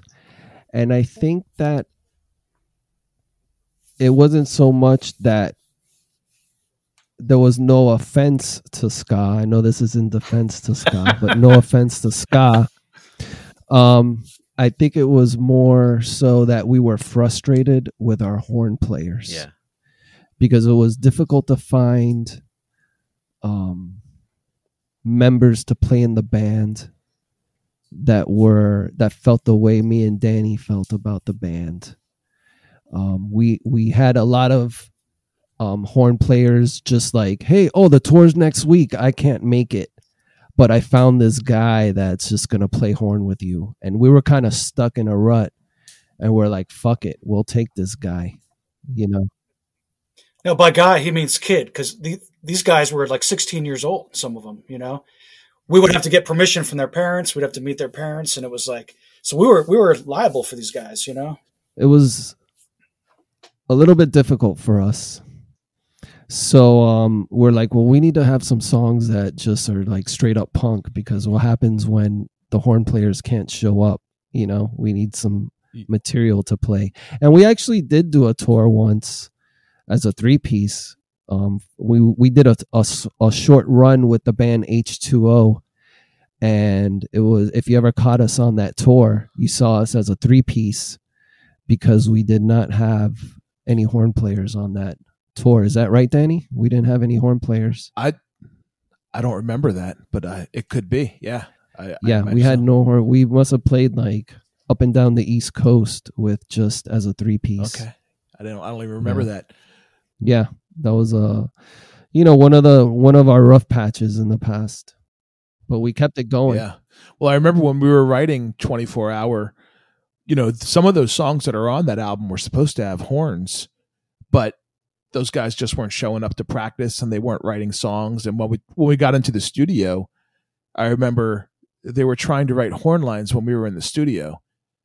And I was like, no way, you know, like we wrote these songs, you know, 6 months ago. We wrote lyrics, wrote all this stuff ready to go. And now you're going to try to write a horn line, like, and then record it right away. Screw you, you know, forget it. You know, that's not going to happen. Yeah. So that album, a lot of people, they'll talk about how it just kind of was a little bit different for us, going from Destroy What Destroys You. To me, that record has just a darker vibe to it in general, maybe because the horns aren't on there, but it's just the music just sounds darker, and I don't know. Yeah, definitely more minor scale songs and stuff. But that was the first, that's Spikey's first album too that he played on. Yeah, that's right.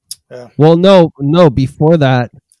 So blame it on me. Before that, didn't we do the 10-inch with the Criminals? The Criminals prior to that, or was that after? Wasn't that the same recording? We just split up the songs. I don't remember. It's all blur. Yeah. Where were you at, Danny? Like lyrically, what place were you in? You guys talk about it being a little darker sounding. Were you in a darker place lyrically too, or was it more kind of the similar place you'd been in? Maybe a little bit darker because, when I was younger, I wasn't really paying too much attention to what was going on around me. But then as I got older and I was involved in the scene and writing lyrics and stuff, I started paying attention more to politics and what was going on in the world. And it was just, it was a dark place, with Bush and, we were at war and, Was there stuff that got the more specific about stuff that was happening? I would have to look at the song titles because. Well, we also had Dubois did that record too, right? Yes, that's right. So he did the first with the Destroy What Destroys You, and then he came back with 24 Hour. Jeremy Dubois started recording 24-Hour Roadside Resistance. Yeah. And he recorded that was the next one. He recorded the whole album. Yeah. So we went back. That was a step away from West Beach Recorders. We wanted to do it here in South Florida, because it was a lot to trek across the US and do it over there. So we kind of did it here on our own terms in a place that we were more comfortable. Yeah. And at that time, Jeremy Dubois was no longer in Tapeworm Studios. There was a more, the Dungeon. The Dungeon was the new studio that was like a step up, and that's where we did 24-Hour Roadside Resistance. Yeah, they had all new equipment and it was stuff. But yeah, back to the songs. Like the next song, that was definitely something that we saw every day, like playing shows. When you're on the stage, we had there was a big skinhead problem at the time. And you would just watch it. You could count on it. It was going to happen at every show. There was going to be some fights. Mm-hmm. And it seemed like it was always the same. You're a different town, but it's the same person. They're kind of, sit back, look around. And it's almost like they just pick out the weakest person and jump on that person just so that they can have some bragging rights after the show. They can sit back and talk with their friends about how they kicked somebody's ass or something, And, so, we always tried to confront that at our shows. We wouldn't allow, if you were going to fight, we were going to make a spectacle out of you. Mm-hmm. So, yeah. And, everybody was going to make you leave. But, sometimes that would happen. We'd make the people leave. And then the person that was this, maybe not as strong as that person, the Dungeon, the gun that was a little bit weaker than that guy, he would step up. And then all of a sudden he was the tough guy in the crowd. So that was kind of like the song about that. And then, also that Source of Strontium 90 song was about, Joe and I grew up in the shadow of Turkey Point nuclear power plant.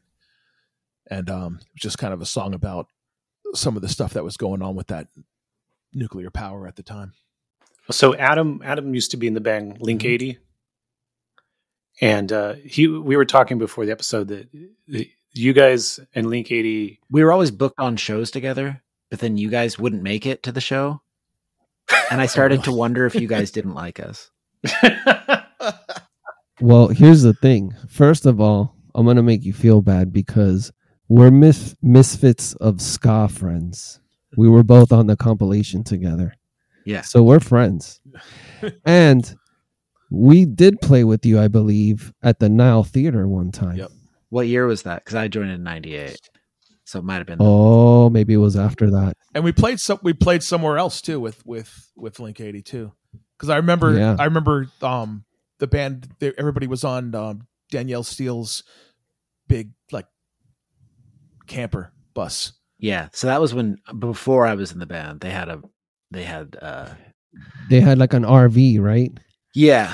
And they had like a handler for Nick, like driving the van around. Yeah. Right. Nobody in the band knew, but that was actually like a psychiatrist. Yeah. Okay. Well, that's good. Well, I will tell you this, Adam. You guys were huge in the UK. Oh my God. Like, no matter where we were, people were talking about Link. And at first, I'll tell you what, I didn't even know that they were saying Link 80. I thought there was a band over there called Link AE. And they were like, "Oh, you should have been Link AE."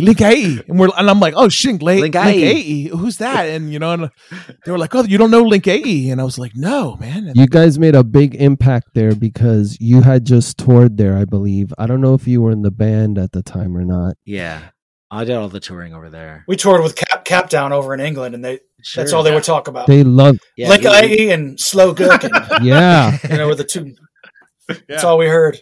Yeah, man. Really good bands too. Really good guys, and yeah, it's weird that we never really toured with you guys or did like a long stretch. Yeah, I would always look at our itinerary and I'd be like, "Oh, cool, we're gonna see Against All Authority," and then something would happen and you guys would have to drop off the show. And then later, I heard about your bus breaking down. Yeah. And I was like, oh, maybe and then so years later, I was like, maybe their bus broke down. But I remember telling Brent once, I was like, he was talking to one of you guys. And I was like, ask if they like Link 80. That's funny. Yeah. I mean, we're just, I guess the forces were against us from playing, Yeah. There's some kind of. Same thing. I mean, we never played with Mustard Plug either when I was in the band. We always had vehicle problems. And I think it's some kind of bad karma with the American Automobile Association. It could be that someone did a. Well, did you guys ever have AAA like coverage? No. I mean, maybe through my cell phone or something. Okay. Well, so was it a thing like out of principle you weren't going to have AAA? Yes. Like everybody burn your AAA card. That's right. Wasn't there? Okay, am I tripping, or was there another ska punk band just called AAA? No, I saw that too somewhere. Like I remember seeing that on a flyer, and I think it was in like San Francisco or somewhere. Like I remember it just said AAA, and we were like, "What the hell is that?" Well, that I don't know how, but I do know why. But people they refer to us as AAA all the time, and. Yeah, I don't know where I was going with that. Sorry.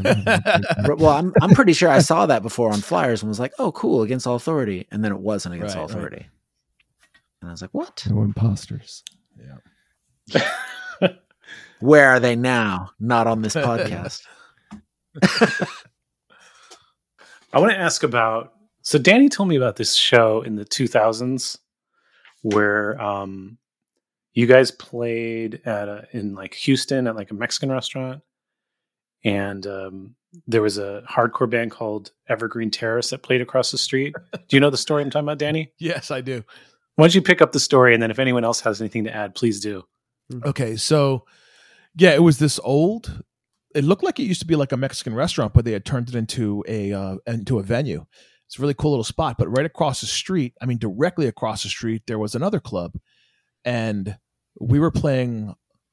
We were playing our show, but Evergreen Terrace was a band I had never heard of. They were a hardcore band. They were playing right across the street, and everybody was there to see them. They had a line that went all the way down the street, and there was like, I don't know, maybe 30 people at our show. So and I remember we were standing outside, and one of the girls that was in the line, she yelled across the street. She was like, "Hey, who's playing over there?" And one of the kids yelled back, "Oh, Against All Authority." And she yelled back. She's like, "Oh, what are you guys in junior high?" like said something like that. It was really, I don't remember that. So this was like what, 2002, 2003, maybe? Yeah, definitely. Yeah, this was like at that point when people were kind of hating on ska. Yeah. Okay, so then you went over across the street to check out the band, and you saw them in the parking lot? Oh yeah. That's but like I didn't even go across the street. I was just kind of like hanging out outside of the show, and but I just remember before they went on, they all went outside and they grabbed some weights, and they were outside like pumping iron, in the in the parking lot, And I was like, oh man, what's going on? Like, damn, is that what we have to do to get people at our show? Yeah, exactly. We went and bought some weights. I've got a thigh master I can bring. Yeah. Where was that? In Texas, right? Yeah, I believe that was Texas. So you guys don't remember the weightlifting hardcore band that played across the street and stole your audience? Yeah. I mean, Misfits used to do that. Misfits would bring a weight bench on tour. Henry Rollins does it. A lot of guys do it. Yeah, we played with Henry Rollins in Florida, and he had a trailer that had a solo flex in there, and he was in there doing his thing. Yeah, no lie. Yeah. Was it Rollins band or was it just Rollins? It was Rollins band, but they were playing Black Flag, and Keith Morris actually came out and sang the first half of the set, and then Henry Rollins finished it up. Yeah, that was a cool show. It was a benefit for the West Memphis 3. Oh yeah, I remember when that was happening. Yeah, really cool. So in like 2005, you guys opened for Real Big Fish on tour. Mm-hmm. Yep, and Less Than Jake. That was Was it 2000? I think that was in 06 or 07. Okay, probably. How did the Real Big Fish crowd react to you guys? It was weird, like sure. I think I know the first part of the tour, like not a lot of people even got to see us. The managers of the tour managers on their side got together and kind of had us. They moved our set time back. So if doors were at 8:00, like our stage time was 8:00.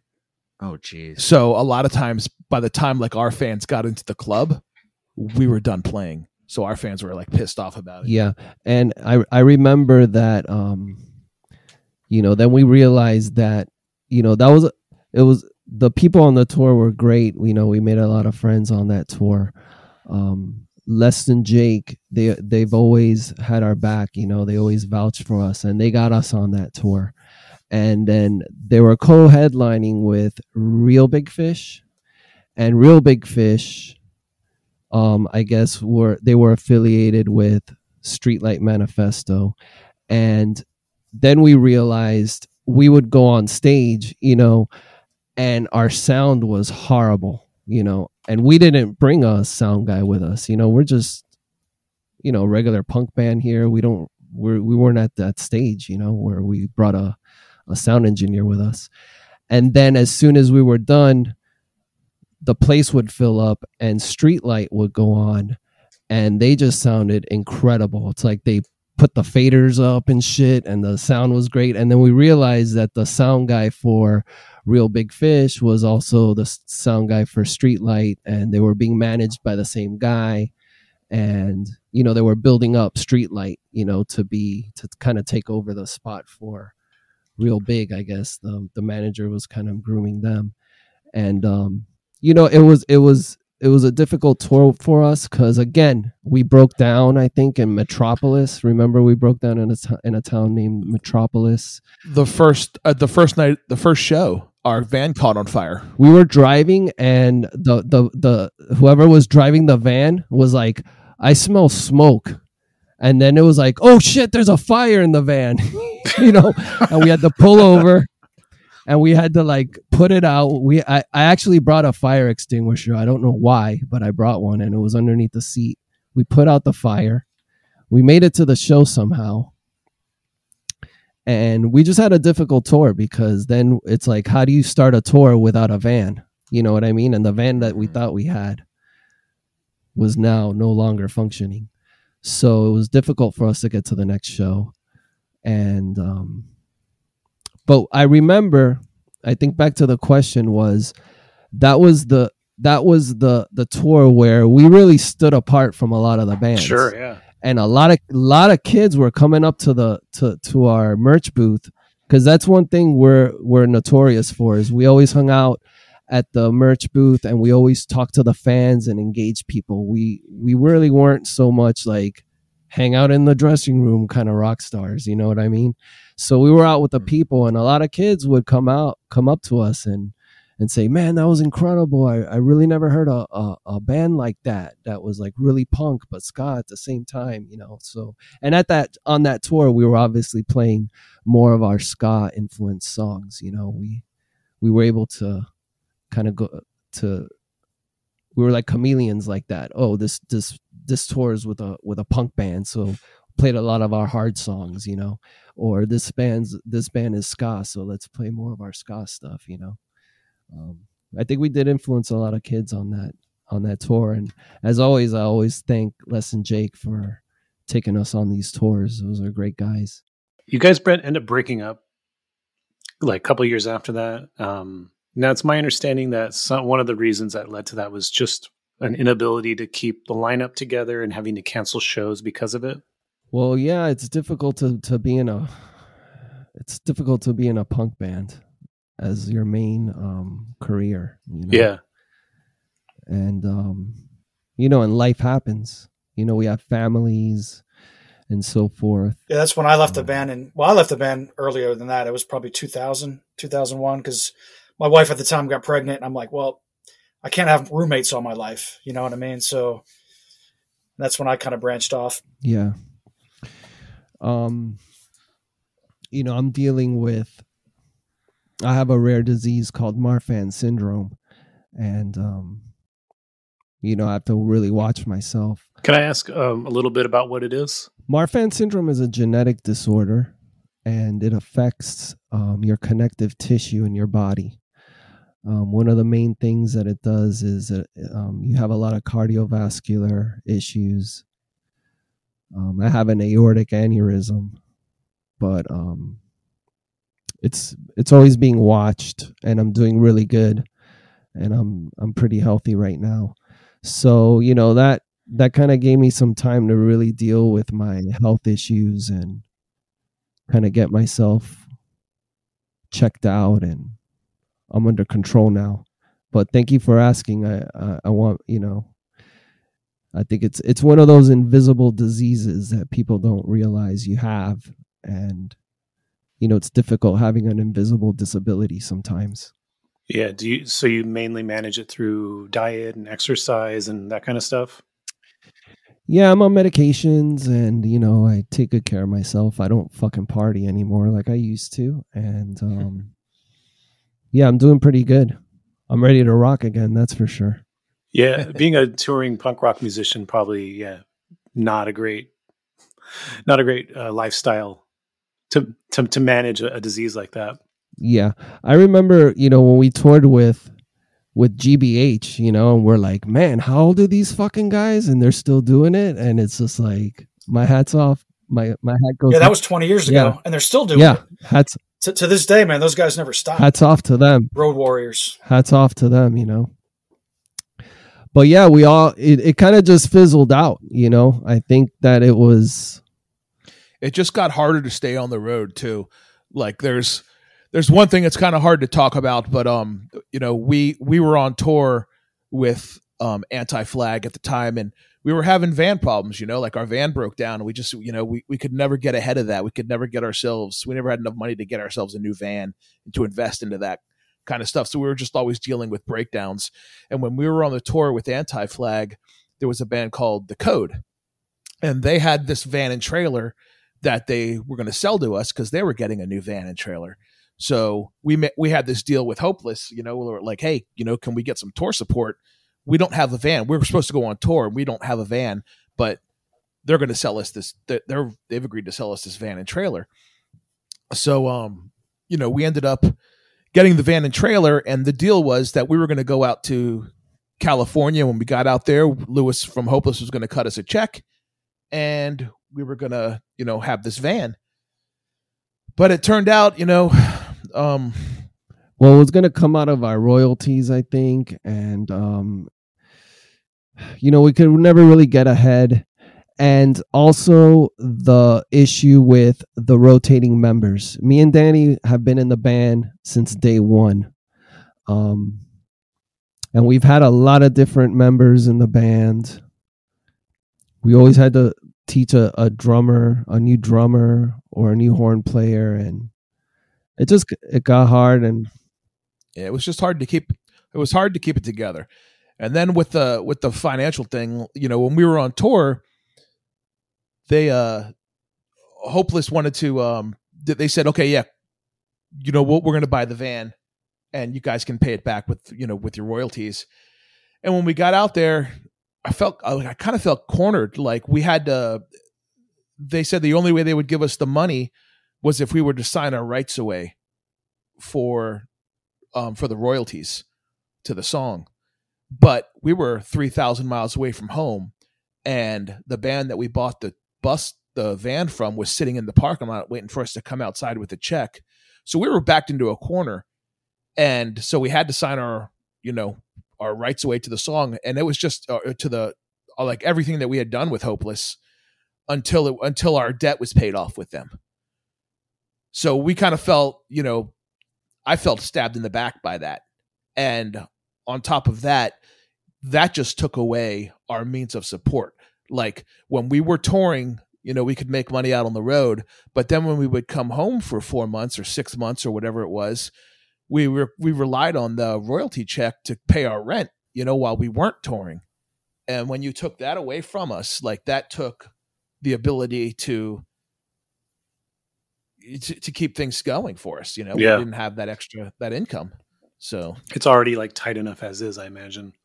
Yeah, exactly. So when we don't have that to tide us through to the next tour, we have to get jobs. We have to figure something out. So that's a raw deal too. I mean, not getting anything from album sales. Yeah. I mean, now, it's all, the debt's paid off now. So, but. Oh, it was just until the debt was paid off? Yeah, it was because, whenever an advertisement gets taken out, or, you're paying for recording, or, if you get a box of CDs to sell at your show, like all that, goes on your account, and you got to pay all that all back. Yeah. And that was also during the time that Hopeless was kind of pivoting and having, they had bands like Avenged Sevenfold, and Thrice, and they were focusing more on those bands, and we were kind of like old news to them. So they didn't really give a shit about us anymore. And I remember we did that tour with Anti-Flag, and out of nowhere they were like, "Oh, and Thrice is on this tour too." And no offense to Thrice, because they were very nice guys, but we would get to the club, and the whole venue would be plastered with Thrice posters from our label, and there was nothing about Against All Authority on there. And we're like, wow, you can't help us with a van. You don't even want to put a flyer up for us. We're like, old news to you guys, fuck you. You know what I mean? It's kind of how we felt. Yeah. So this show that you guys are playing at Fest, this is your first show in 15 years? Yes, it is. Oh, Pretty much. Yep. Tell me a little bit about what led to this show. Well, I've had promoters, like Jim Hayward was a promoter down in South Florida. He's been, and multiple promoters over the years were like, hey man, any chance AAA can get back together? I'm like, and I lost contact with Danny for a while. I was always in contact with Joe because we were still in separate bands down there. And he's like, I'm down. And then, me and Joe were talking. And then one day Danny was like, hey, what would it take, for us to do a show, and maybe like every other month, just do these random like festivals or whatever it may be. And that's kind of how it came to fruition. Yeah. Also, I think also more so with the mention of I think what sparked it was the mention of the punk rock museum, I believe. Isn't that right, Danny? Yeah. Yeah. So Vinny from Less Than Jake is kind of curating the 90s section of that punk rock museum, and he asked us to be a part of it. So I kind of reached out to everybody, and I was like, hey, do you have anything you want to donate to the museum? And we all started just talking about it. And Joe and I were talking, and I said, the only way I would do it is if we got like the original members are not the first original, but real members. I don't want to find new people to play this, and Spikey would have to be on board. And then, I remember I got a message from Spikey on Facebook, and he was just like, dude, those were the best times of my life.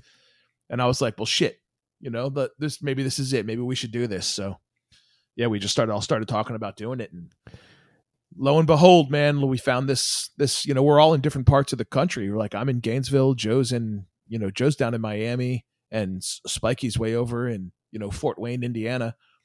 And who found that app? Was that LP? Yeah, say the name of the app again. It's called Jam Kazam. So I work at Sweetwater Sound. I've been there for up here for 8 years. And right when the pandemic hit, we were working from home. So all my customers were like, yeah, man, because nobody was getting together. So they're like, I'm using this app, Jam Kazam. I'm like, man, I would never use that crap. Like jam with, I got to be in the same room as somebody, right? And then sure enough, this came up, and I'm like, dude, I know this app we can get. It's like $10 a month. We can actually jam, from all over the world. You can jam with anybody. So I sent out these guys, the little Scarlett interfaces and some headphones and a mic. And sure enough, we've been doing it. First couple times was weird, not being in the same room, not making eye contact, but after like a month or two of doing it, it's just like the new normal now. The Punk Rock Museum, by the way, just a little aside. This is going to be in Las Vegas, correct? That's right. Yeah. So it's Vinny. Vinny. It's not Vinny's project. He's just in charge of the 90s section. Yeah, he's like heading up the 90s. So what did you guys end up donating to the Punk Rock Museum? I think that things got put on hold. Like the building was in construction when Vinny contacted us, and then the pandemic hit, and then prices of materials and everything went skyrocketing, and so it's still in the works, but I don't know what the end date is for it. So all right, well, hopefully we'll see some Against All Authority in the museum when it does open. Yeah, I think it's moved along, and I was like, when Danny called me, he's like, "Hey, would you donate anything?" And I'm like, "Well, fuck. Just take my guitar and my amp. I'm not using them anyways, just put them in there." And also I build guitars. So I'm like, I'm not going to play that. If I'm going to rock out, I'm going to play a fucking guitar that I built, so I'm going to just donate my guitar that I played with, my Fender that I played in Against All Authority with, fuck it. And, which was it's a hard decision because I love that guitar. And then that kind of got the wheels turning, and we're like, fuck, we need to like play a show, man. And then that ignited that spark ignited everything, and here we are. We're ready to play our first show in 15 years, and it's real exciting. I can't wait to get on stage with these guys. It's been a long time waiting. That, and we wrote a bunch of new material. Yeah, we've been writing new songs, so we're like ready to, and I don't know if you guys watch the news, but the political state now, I think we need Against All Authority again. Sure. We need to fuel the fire again.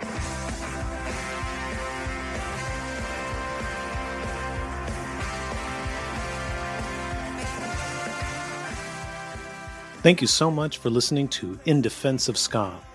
If you've enjoyed this episode, please like and subscribe to the podcast wherever you normally stream or download episodes. If you haven't already, grab a copy of my book, In Defense of Ska, available at clashbooks.com. You can follow us on Twitter, Instagram, Facebook, and TikTok. It's at In Defense of Ska.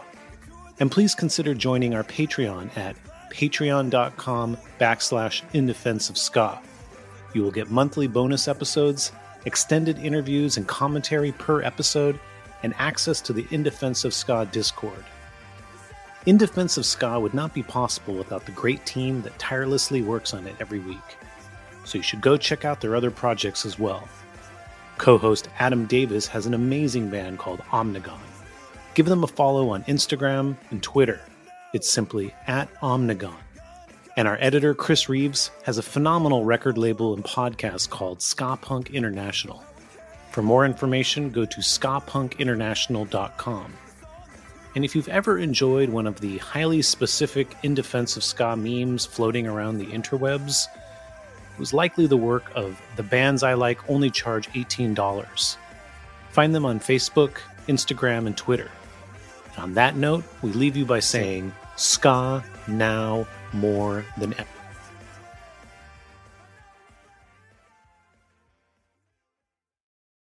Hey everybody, it's Barry from the What Podcast. Hey, it's Russ. Hey, it's Brian, and we are giving away 2 tickets to Bonnaroo 2024. These are GA+, and they include camping. Russ How do people get qualified? We want to hear your top artists to play on the Bonnaroo 2024 lineup. Call 423-667-7877 and tell us who we should check out. It's the What Podcast. Thanks. Hey, everybody, it's Barry from the What Podcast. Hey, it's Russ. Hey, it's Brian, and we are giving away 2 tickets to Bonnaroo 2024. These are GA+, and they include camping. Russ, how do people get qualified? We want to hear your top artists to play on the Bonnaroo 2024 lineup. Call 423-667-7877 and tell us who we should check out. It's the What Podcast. Thanks.